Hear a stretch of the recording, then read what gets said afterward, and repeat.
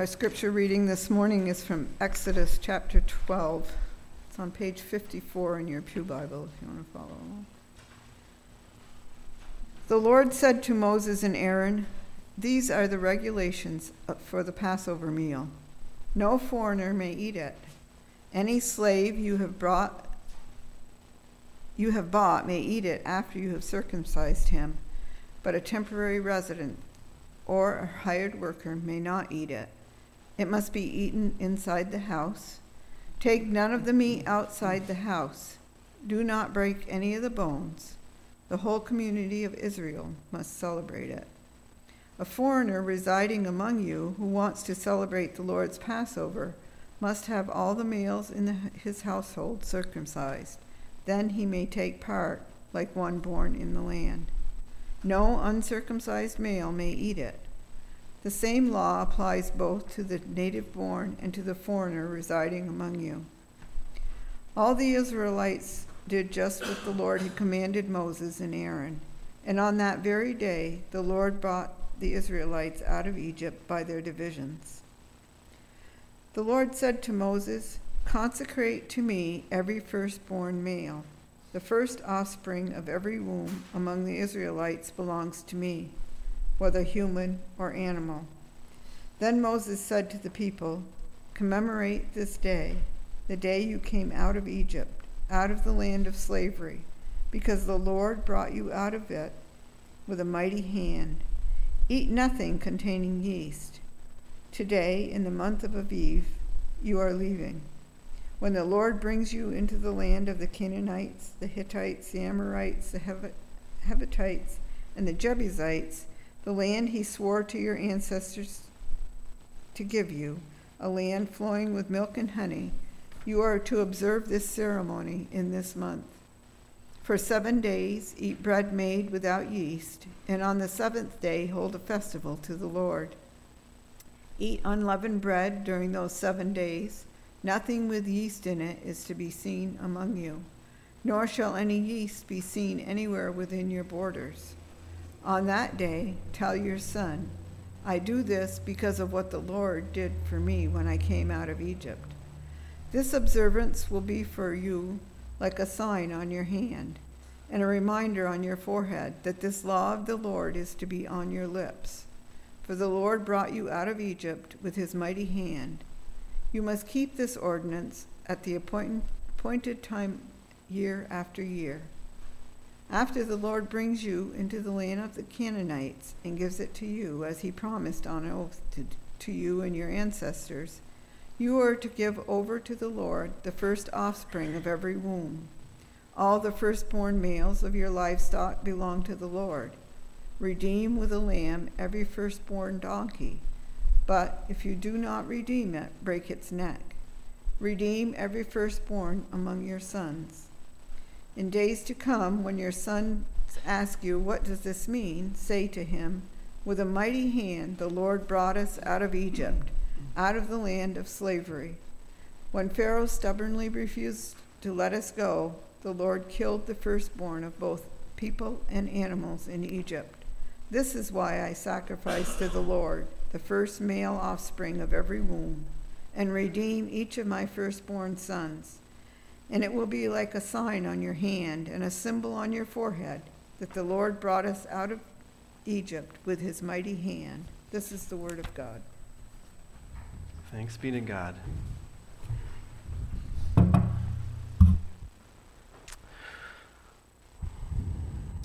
Let's pray. Father, as we continue now in our series in Exodus, please speak to us in this word, this part of the story that seems especially strange to us. I pray that you would make it clear, and you would even use the peculiarity of this passage to teach us truth. In your name, amen. So what do fireworks, birthday cards, monuments, and cookouts all have in common? They're things we use to remember. We remember important events, or birthdays, or holidays, or military victories, or historical things. So last Monday, as you know, our whole country celebrated and remembered something important. My birthday. Exactly. You beat me to it. Man, stealing my thunder. No, Independence Day. So on that day, our whole country decided to set apart that day to remember and to celebrate. Fireworks were set off, parades were watched, hot dogs were eaten, families gathered. Some normal parts of life also stopped. You couldn't go to the post office and mail a letter. You couldn't go to the bank. We set apart that day to remember something, to commemorate something, to celebrate something. And likewise, your family or you personally have your own days of remembrance. Your anniversary, or maybe the anniversary of a loved one passing. These special days that you mark on your calendar, and you don't even have to mark them on your calendar. You know them so well that every time they come along, you do something special to remember, to celebrate, to commemorate. God told the nation of Israel to remember their deliverance from Egypt. To remember. Not the kind of remembering as like, oh yeah, God delivered us from Egypt. I remember that. Like, yeah, I have to pick up milk at the store on the way home. Not that kind of remembering. Remembering by retelling the story and by saying, this is something that defines me. This tells me who I am, and so I remember, and so I celebrate, and so I commemorate. Excuse me. God wanted the Israelites to remember that they were slaves in Egypt and that God had dramatically freed them and brought them to himself, right? And he wanted that story to be passed on from generation to generation so that everyone in the future would know and remember what God had done. And the same is true for us. It is vitally important that we remember our salvation story, that we remember what Jesus has done for us. What happens when you forget? When we forget? Well, if one generation forgets, there's a break in the chain. And we can see all around us what happens when people forget. Churches are emptying out or wandering from the truth. We have neighbors, friends, even family members who have no idea who Jesus is. We live in a society that calls evil good and good evil. Why? Because people forgot. People forgot. And so there but for the grace of God go we must remember. We must remember. So let's look at 3 ways in this passage that God told Israel to remember their redemption. These are 3 specific things, even peculiar things, that God told Israel to do annually or continually to remember the story. And in each case, God was counting on the curiosity of children to keep the story alive. So let's look at these 3 things, and then we'll see how the principles in these can apply to us beautifully as Christians, as believers in Jesus. Okay, number 1, the first thing God gave the Israelites to do was the Passover meal itself. This is the one we are all familiar with. Let me dip back into chapter 12 and read verse 14. This is a day you are to commemorate for the generations to come. You shall celebrate it as a festival to the Lord. What's he talking about? Passover, the Passover feast. We're told that the whole community of Israel, now in verse 43 and on, the whole community was required to celebrate the Passover. And only the community of Israel was allowed to celebrate Passover. You had to be part of the covenant community. But anyone who wanted to join the covenant community through circumcision could. It was saying, this is closed yet open. This is a special celebration just for Israel to remember, but anyone who wants to join us can. Okay? So for generations to come, Israelite families would reenact the Passover night. Now the putting the blood on the door frames, if you were here last week and remember that, didn't Jeff do such a good job, by the way? And Aspen the sheep. If you weren't here, oh man, you missed something special. Have to watch the video. So, putting the blood on the door frames was only for that first night in Egypt, but the rest of the parts of the feast continued.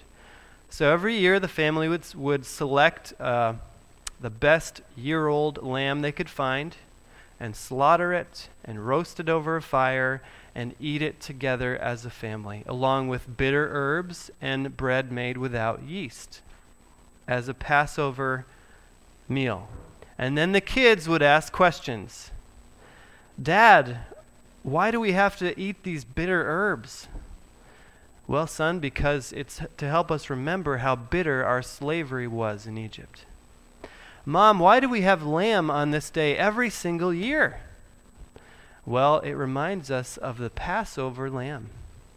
You see? And the mother would say, your great-great-great-grandfather had a lamb just like this, and its blood saved our family when God came to judge Egypt. The story would continue. Look at chapter 12, verses 26 and 27. And when your children ask you, what does this ceremony mean? Tell them, it is the Passover sacrifice to the Lord, who passed over the houses of the Israelites in Egypt and spared our homes when he struck down the Egyptians. A story that should not be forgotten. Okay, so this was one of the ways for Israel to remember who they were as God's redeemed people. He never wanted them to forget. They had been slaves under the oppressive rule of Pharaoh without hope of escape, but God sent Moses. God redeemed them with mighty acts of judgment and changed their story and saved them. They are a rescued people, a saved people, a redeemed people. God never wanted them to forget that. Number 2, the second way God gave them to remember was called the Festival of Unleavened Bread. Now we're getting into territory that seems stranger to us because it's less familiar. So a week before the actual Passover meal, people had to start cleaning all the yeast out of their homes. And then for a week, they were only allowed to eat bread made without yeast. You see? And why did they have to do this? We don't know. The text does not explain the purpose for this celebration. It seems to imply that people understood intuitively what it meant, or maybe there was some meaning in the past that's been lost to us, but we don't know. But we do know that the strangeness of it was meant to raise questions from kids. When the kids say, Mom, why is our bread always flat in the first month of the year? Well, son, it's because when we left Egypt, we didn't have time to make bread with yeast. We didn't have time for the bread to rise. Or because God told us to eat bread made without yeast. Look at verse 8, chapter 13, verse 8. On that day, tell your son, I do this because of what the Lord did for me when I came out of Egypt. Kids' questions provoke answers, storytelling, so that the story would be passed on. You can imagine the conversations that happened around Israelite tables between bites of lamb and flatbread, and the stories that were told, the questions that were answered. This is a way God gave the people to commemorate his saving work. But there's one more way, the third way, connected to the Passover to remember the story.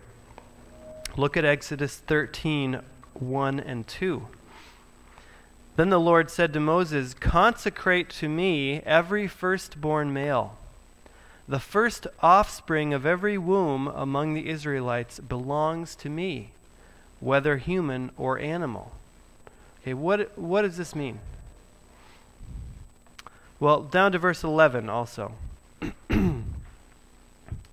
Chapter 13 and verse 11.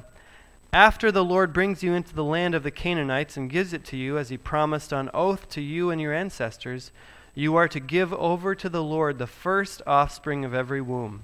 All the firstborn males of your livestock belong to the Lord. Redeem with a lamb every firstborn donkey. But if you do not redeem it, break its neck. Redeem every firstborn among your sons." So every firstborn man, or human or animal, was to be dedicated to the Lord. Now, this means if you were a shepherd and you had sheep and a male lamb was born, you would have to sacrifice that to God. It was a financial loss. And if you had a son, you didn't sacrifice your son. You took some money, it's spelled out later in the book of Numbers, and you gave, I think, 5 shekels to the priest and said, "This is to dedicate my son to the Lord." Why? Why just the firstborn? The firstborn symbolized the best of the nation and the future of the nation. So this was God's way of saying, yes, that's right, Ian. This was Colin. This was God's way of saying, the first and the best of all you have belongs to me. In other words, everything belongs to me. You as a people are my people. And indeed, he tells them that in Exodus 19. You are to me a treasured possession, a peculiar people, a special people. So God is saying, you belong to me. I have redeemed you from slavery, not so you could go off and wander and do whatever you want, not so you could be enslaved to someone else, so you could belong to me. You are mine. And I'm not a cruel and oppressive master like Pharaoh was. I am a life-giving, I'm a good master. So, along with his consecration, like the other 2 things he gave them, Passover and Festival of the Unleavened Bread, God counted on kids' questions to come up. Chapter 13 and verse 14, look at this. "In the days to come, when your son asks you, 'What does this mean?' You know, like, 'Dad, why do you have to kill every firstborn ox and sheep? Aren't you losing a lot of money?' Say to him, 'With a mighty hand the Lord brought us out of Egypt, out of the land of slavery. When Pharaoh stubbornly refused to let us go, the Lord killed the firstborn of both people and animals in Egypt. This is why I sacrifice to the Lord the first male offspring of every womb and redeem each of my firstborn sons." So do you see the repetition in this passage, how important it was for God's people to remember and to do specific things to remember? Not just to write it on a Post-it note and say, yeah, don't forget God saved me, but to do specific annual, regular things, which would then provoke questions from the kids, which would then provide opportunities to tell the story and to pass it on to the next generation. And for the nation of Israel, Passover and the Festival of Unleavened Bread were the most important events on the calendar every year. Now, fast forward a few hundred years in Israel's history, and unfortunately, they did a bad job remembering. It would only take one generation of people to get casual or to get distracted, and then the whole nation would go astray, to worship idols, to get into all kinds of crazy, evil stuff like child sacrifice and sexual cultic practices and just stuff that was so far from what God wanted because they forgot. But do you know what? Every time there was a national revival or time of repentance, like under Josiah or Ezra, they would celebrate Passover. That was a way of saying, we are going to remember who we are. We're going to get back on track. We're going to remember who we are and whose we are. Now, what does this mean for us? If you haven't noticed, we are not Israelites. We do not celebrate Passover or the festival of unleavened bread, nor, for any of you farmers, do you have to kill the firstborn males of your animals or dedicate your sons to God in the same way. So what does this mean for us? Jesus fulfills all of these things and gives them a new meaning for us today. So all of these things converge on Jesus, and especially on the cross. The center, the nexus of our salvation story, right? That's our story. Continuing from the story of Israel, we have Jesus, the perfect Israelite, the Son of God, who came and lived as we should live and died for us on the cross and rose again to defeat death and ascended to heaven to send his Holy Spirit to start the church. That's our story. We cannot forget that story. We cannot forget that story. We remember that Jesus gave himself, the perfect Lamb of God, to redeem us from slavery to sin. One particular way that Jesus gave us to remember is called the Lord's Supper, or communion. We celebrated it last week. And in doing this, we remember the Passover meal that Jesus celebrated with his disciples, and yet gave it a totally new meaning. He took the bread, the flat bread of the Passover unleavened bread, and said, "This is my body. Do this," what? "In remembrance of me." Remember me. The cup, "This is my blood. Do this in remembrance of me." There was one big difference between between that Last Supper and every other Passover meal. There was no lamb on the table, because Jesus was the Passover lamb.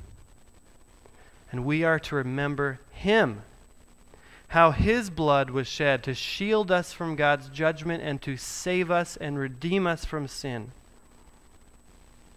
And for 2,000 years, the church around the world has done this simple act of remembrance, this ceremony. And whenever there's been a revival or a work of God in the church, people celebrate the Lord's Supper because it's the thing Jesus gave us to remember. You know, it's also really important to note that this is not just intellectual, cognitive stuff, right? Jesus gave us physical signs and symbols, something to do with our bodies, with other people, eating and drinking.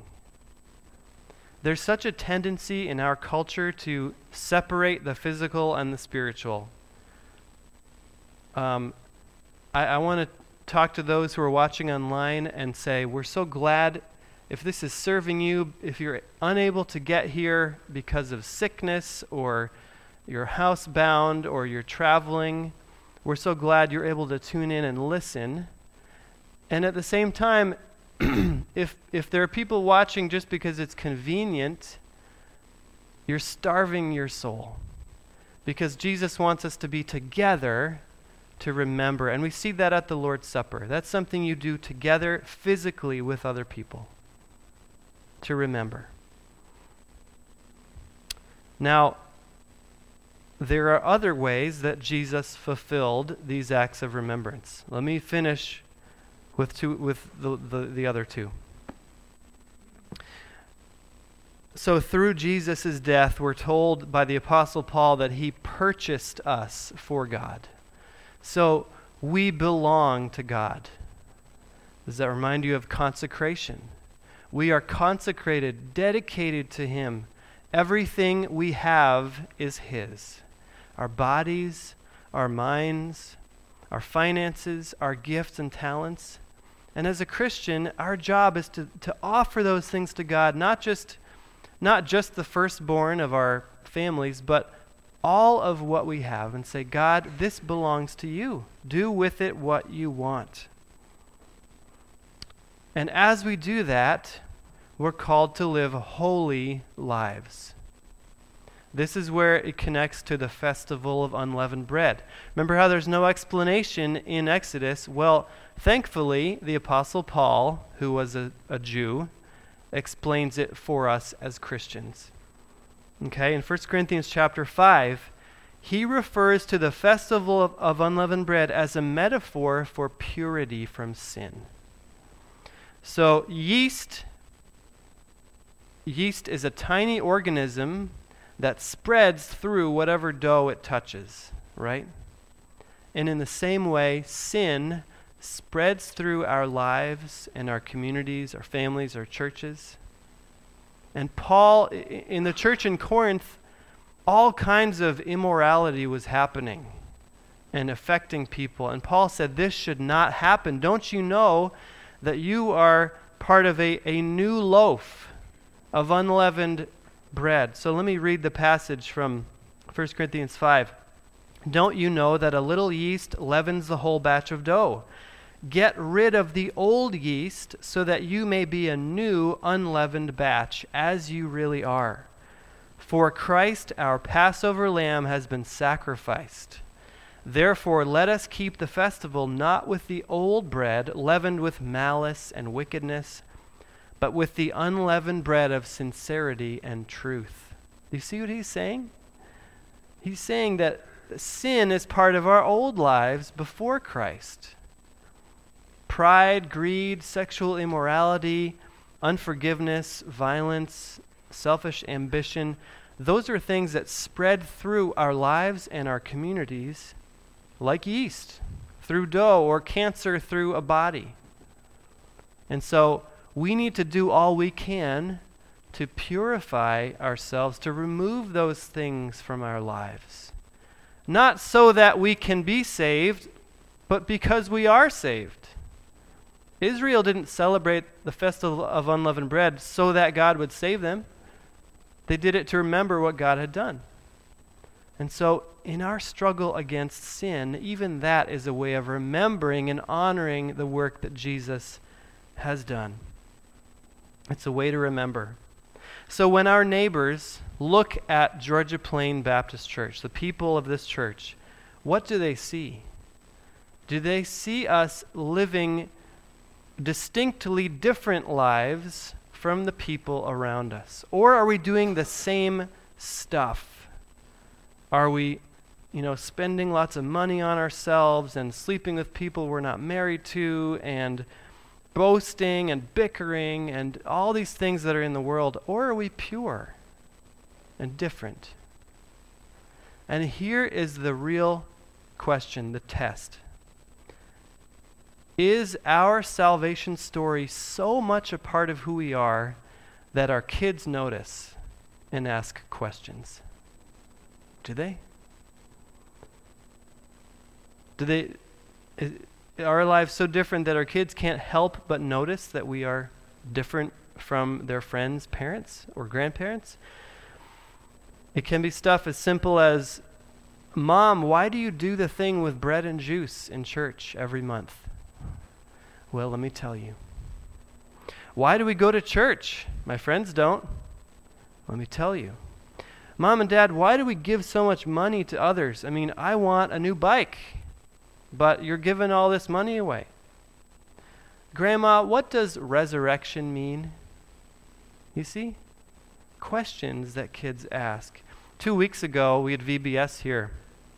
We had about 45 kids plus helpers. And many of them were from families who do not attend a church.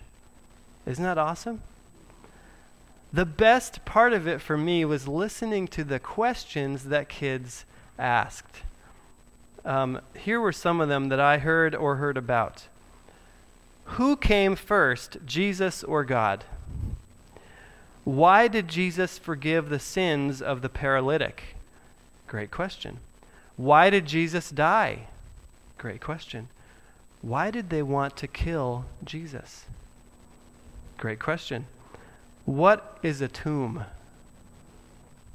Great question. One child who was in Meg's group, when Meg had answered her questions about God, she said, "Oh, okay, and one more thing. Where did Santa come from?" She said, "Well, that's not really my department, but I do know some things about Jesus." The future of the church is bound up in the curiosity of kids. So, do our lives pique their curiosity? And can we answer and tell the story when they ask?